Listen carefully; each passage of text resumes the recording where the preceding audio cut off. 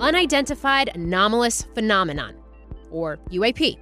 That's the official government nomenclature for objects in the sky that cannot be identified as aircraft or known natural events that defy easy explanation. Objects formerly known as UFOs. Hundreds of military and commercial pilots have reported UAP encounters. The Pentagon has released several videos in recent years showing some. NASA has compiled a team to study the phenomena, and lawmakers are even crafting more potential policy regarding them. Case in point, last week's hearing of the House Oversight Subcommittee on National Security, where 3 former U.S. military officials testified, including former Navy pilot Ryan Graves. UAP are in our airspace, but they are grossly underreported. These sightings are not rare or isolated, they are routine. Military aircrew and commercial pilots, trained observers whose lives depend on accurate identification, are frequently witnessing these phenomena. The stigma attached to UAP is real and powerful and challenges national security.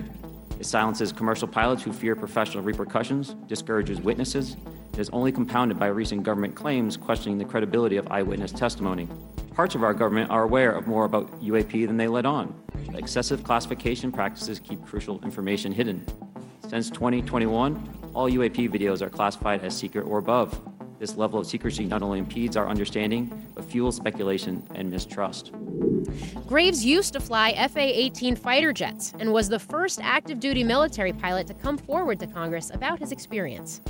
He recently co-founded Americans for Safe Aerospace, an advocacy organization dedicated to supporting aviators who witness these unexplained events. The nonprofit already has membership in the thousands. On this episode, Graves shares his experience, breaks down the national security and safety implications, and looks to demystify a topic that, at least until recently, has been very shrouded in secrecy, feeding conspiracy theories for decades. I'm Morgan Brennan, and this is Manifest Space.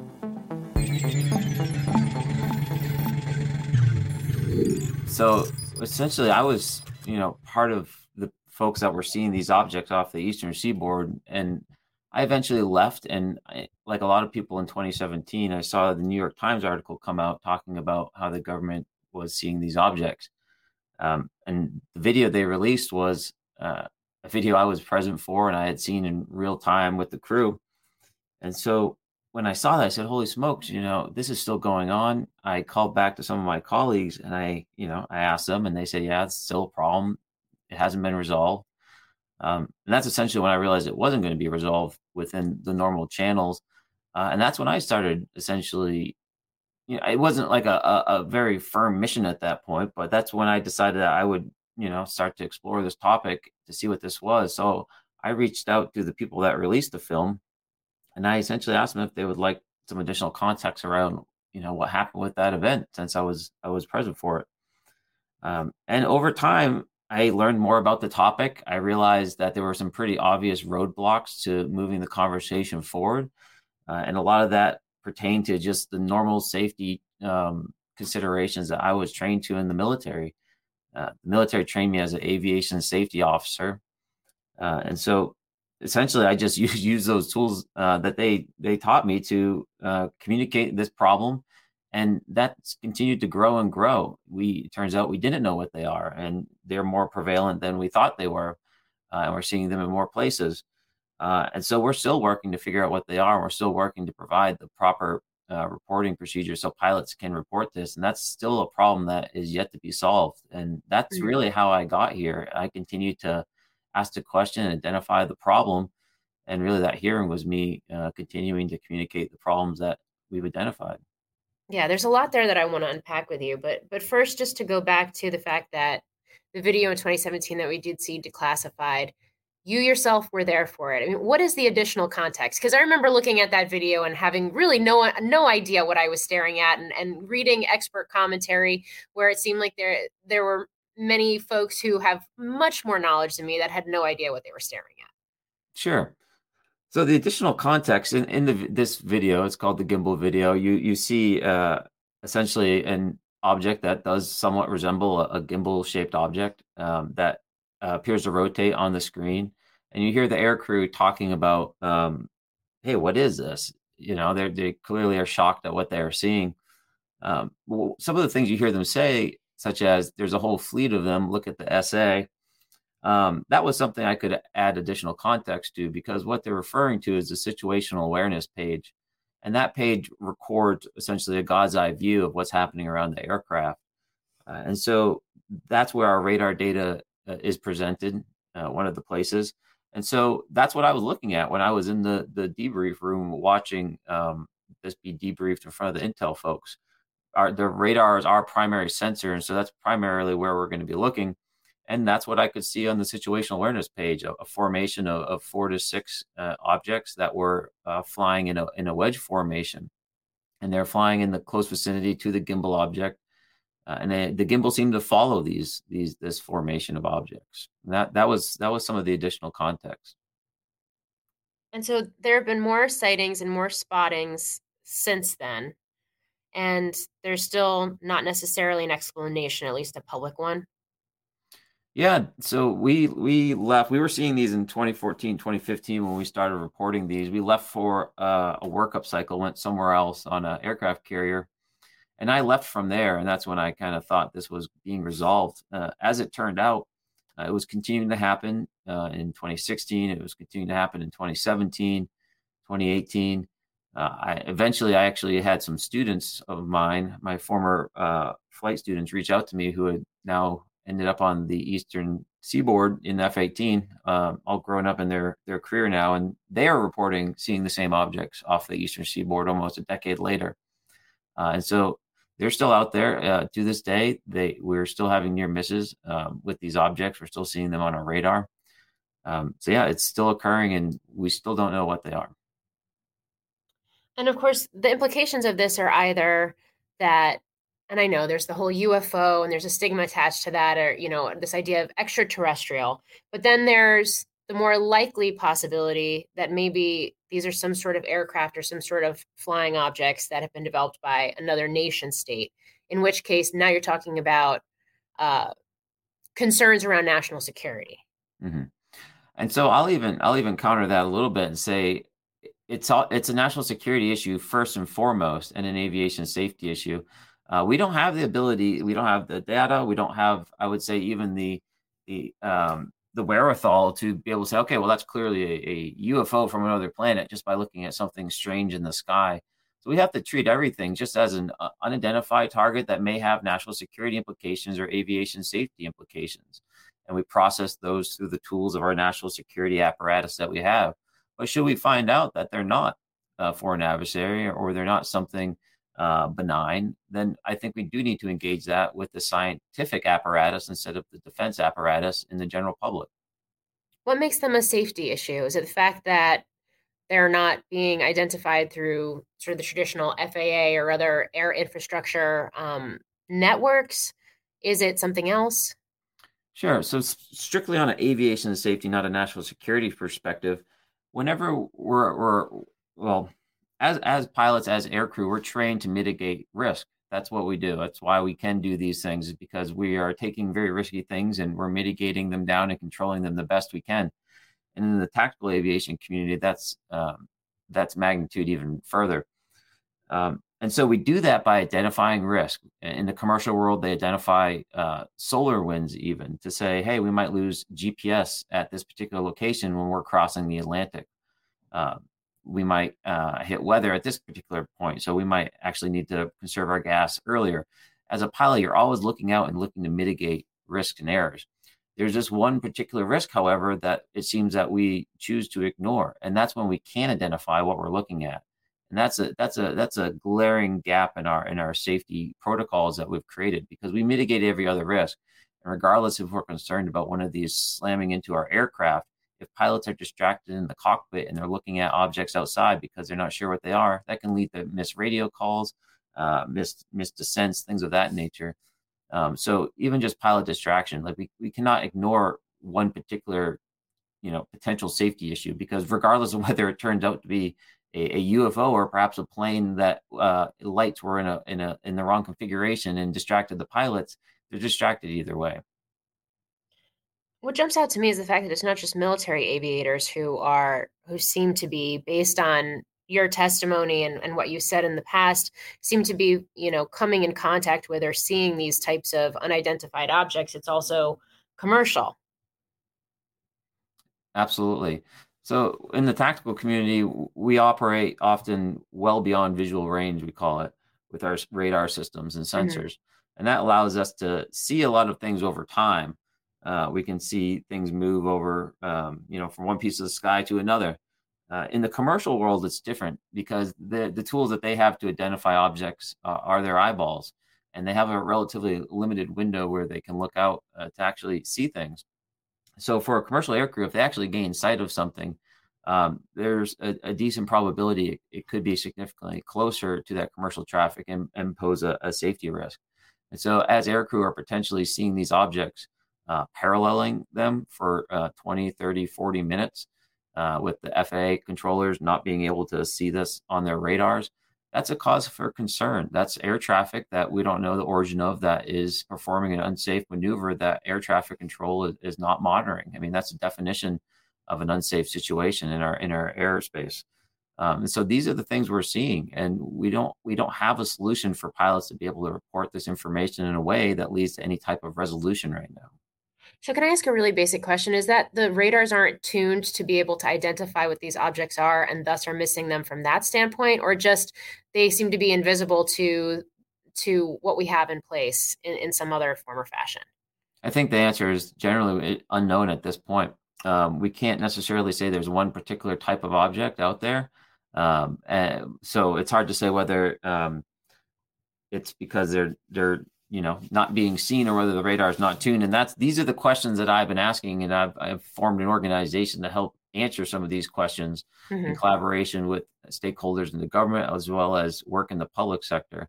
And that work is being done at the UAP Integration Committee under the American Institute of Aeronautics and Astronautics. That organization that's an industry-based organization that can make these recommendations, can write papers, can hold conferences to form educated opinions and promulgate them out to industry. And so these are good questions you're asking. We don't necessarily have all the answers to them, but that's some of the sensing and detection work that's going on at that organization. And of course, you founded Americans for Safe Aerospace, and the implications there is that there are many pilots, it sounds like, or aircrew that are having these types of interactions or these types of sightings, even if maybe they're not going in front of Congress like yourself and testifying about it. Yeah, absolutely. And even since the hearing last week, it's just been even more of an outpouring of support and others coming forward with their own stories that I've been working through and the Really? team's been working through. So, I mean, yes, absolutely, there are more. And very specifically to your point, when I first spoke to members of Congress on this issue back in the 2018 time period, there were other pilots that came forward to validate my story. They just did so privately as they were still serving and continue to serve. And why do they do so privately? Is it because there's a stigma attached to this? Well, certainly, but primarily, I think it's because they're still active duty in the military, and so they're not in a position to be making media appearances on this topic. You could say that's, of course, not the entire case. I can't speak for everyone, but they're certainly out there. I'm hoping that as this conversation matures, they'll be able to come forward more comfortably, and I think we're starting to see that happen now. I mean, you use the word mature. Why is it taking so long for this conversation to actually happen? I mean, and I realize that some of this material has had to be, for example, some of the video we were just, started the conversation talking about, had to be declassified. Why is there so much secretiveness around this? Is it because of the fact that there's a national security implication to all of it, and there's more questions than answers? I think there's two ways a conversation needs to mature. To your latter point, it needs to mature legislatively and through the halls of Congress and through procedure and through reviews of security classification guidelines and process between the Department of Defense and other departments. And that is happening. We're seeing legislation come out, but I think more to the point, we're seeing that legislation come out because we've seen a very large reduction in the stigma that surrounded this topic. Pilots haven't wanted to come forward. People haven't wanted to speak out about this topic. And so when I say mature, I'm actually mostly thinking about a cultural maturity where we're now talking about this as the topic it deserves to be, a domain awareness gap, a national security issue, and a science issue. When we, start start with pop culture references and images and music and discuss this topic, we're just hearkening back to the traditional assumption-filled terminology such as UFO. We're just wrapping ourselves all around that, and so the conversation has matured. We've been able to now speak about this scientifically and strategically, and that's a process I think is still ongoing. How do you feel about the term UFO, or the fact that, yourself and others will testify in front of Congress, and then it, starts trending on Twitter, or I guess the X, formerly Twitter, and the conversation does deviate to UFOs and, conspiracy theories about aliens and the like. I mean, how do you counter that? Yeah, it's a great question. Consistency, I guess, on my part, but it's really about being able to communicate the national security concerns and the aviation safety concerns to the people, to the proper stakeholders. I think over time the general public's going to come to understand that, but um, I'm not necessarily here to convince the general public not to use the terminology UFO. I understand the power and the appeal of that term. I prefer to use UAP, and I use it when I'm engaging this topic professionally on Capitol Hill and elsewhere. And I think it does remove a lot of the immediate negative reaction to the terminology, to the conversation when you do use UAP. So, what does all of this mean for this organization you founded, Americans for Safe Aerospace? What is the specific mission of the organization, and how does that now evolve? Yeah, it's a great question. In a sense, our mission hasn't really changed at all. Our mission has been to identify what's in our skies. And that mission is still completely relevant. We don't have the tools for pilots to report. One of the things that we've noticed is that pilots and other witnesses are coming to this organization. And so we are formalizing a process, a process with relationships we've established with members on Capitol Hill to be able to bring these witnesses forward in their cases. We're also going to be standing up a specific pilot reporting mechanism on our website where pilots can verify their credentials, and they can start sharing their experiences in a safe place with other pilots, so they can start to figure out what's going on, because they don't have the tools to be able to share these safety issues right now, and so we're looking to provide them for them. Those credentials, I'd imagine, go a long way when you can sort of point to those and to different people's expertise as they share their experiences, and counter any negativity or any criticism, or any folks that are saying, hey, you're just here sensationalizing something and making something out of nothing. Have you had to deal with a lot of that, or has it largely been supportive and you could just continue to gain traction? There's been, I would say, some people on the outskirts that's their first reaction, is to think that I'm just making up some story. I think once they do a little homework, they realize that, my particular story, if you want to call it that, is just my recollection of the data that was gathered by the sensor systems that I was trained to use. And that wasn't just me, it was, dozens of other highly trained pilots that were seeing this. So if people, think that's me making that up, fine. But I would encourage them to realize that we're now in a world where we have verifiable data in large quantities that simply need to be moved from the classified world to the public sector, and that's part of the mission we have at ASA as well. How many members do you have? How many pilots have come to work with you? Oh gosh, that's a great question. Somewhere over probably 150 pilots have reached out at this point. Probably closer to probably 200 at this. Honestly, I haven't even been able to get through all the emails since the hearing. But yeah, a lot, and it keeps continuing to grow. We have over 7,000 members right now as well, which I believe makes us the largest organization that's focused on this issue. And I think we're just getting started, frankly. We have there's plenty more pilots out there that are interested, and we're going to be, again, formalizing that process to be able to support them, and that's how we're going to grow here in the immediate future. So 7,000 members, those aren't all necessarily people that have had their own experiences, but those are people that maybe in some cases believe that there's a there and support this cause. Absolutely, right yes. Way? Okay. These are people that are interested in this topic. A lot of them are pilots. A lot of them are professionals. A lot of them have their own experiences. A lot of people are don't have their own experiences, but they are interested in this topic and they want to support it. Mm.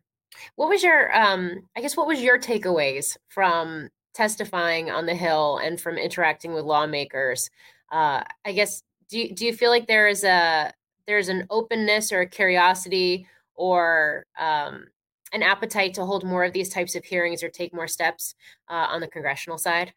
Absolutely. I think there's a few ways that some of the representatives are kind of focusing or channeling their energy on this topic. And it's not about talking about UFOs or UAPs necessarily, but it's about talking about fraud, waste, and abuse. It's about talking about secrecy versus transparency in democracies. There are a lot of fundamental issues that I think our representatives can get behind in this conversation without focusing specifically on UFO or UAP. And that seems to be what I'm hearing from some such as AOC and others who are engaging this topic. I've been working with some representatives since the hearing to formalize some reporting procedures for pilots and to ensure that they don't have any repercussions from their reporting. So I would say the general tone is that people are very interested, looking for the right way that they can engage that makes sense for them and their positions. And so I fully expect this conversation to continue to grow and to grow quite rapidly, frankly. Mm.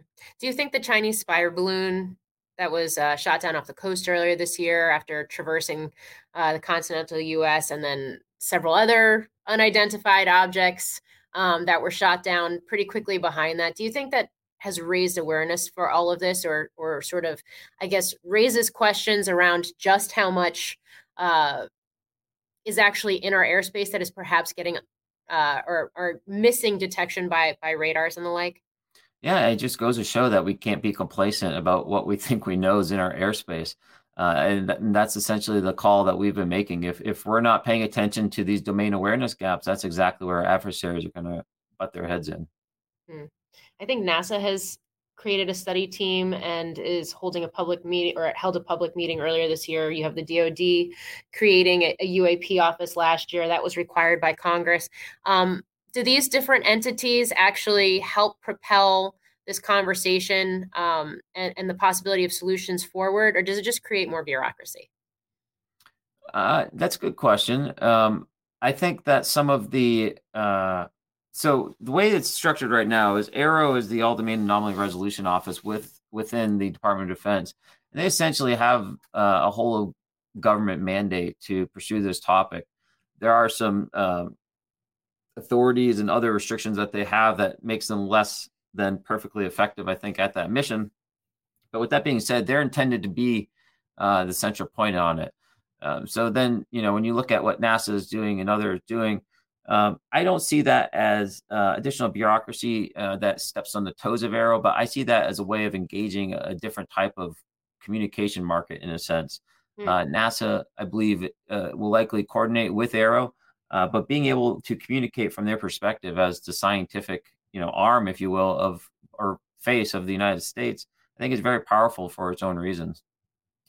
Is there any possibility that some of these UAPs, including what you yourself have come in contact with, that they could actually be American made and just highly classified? Yeah, that's certainly been something that's been on the table for a while.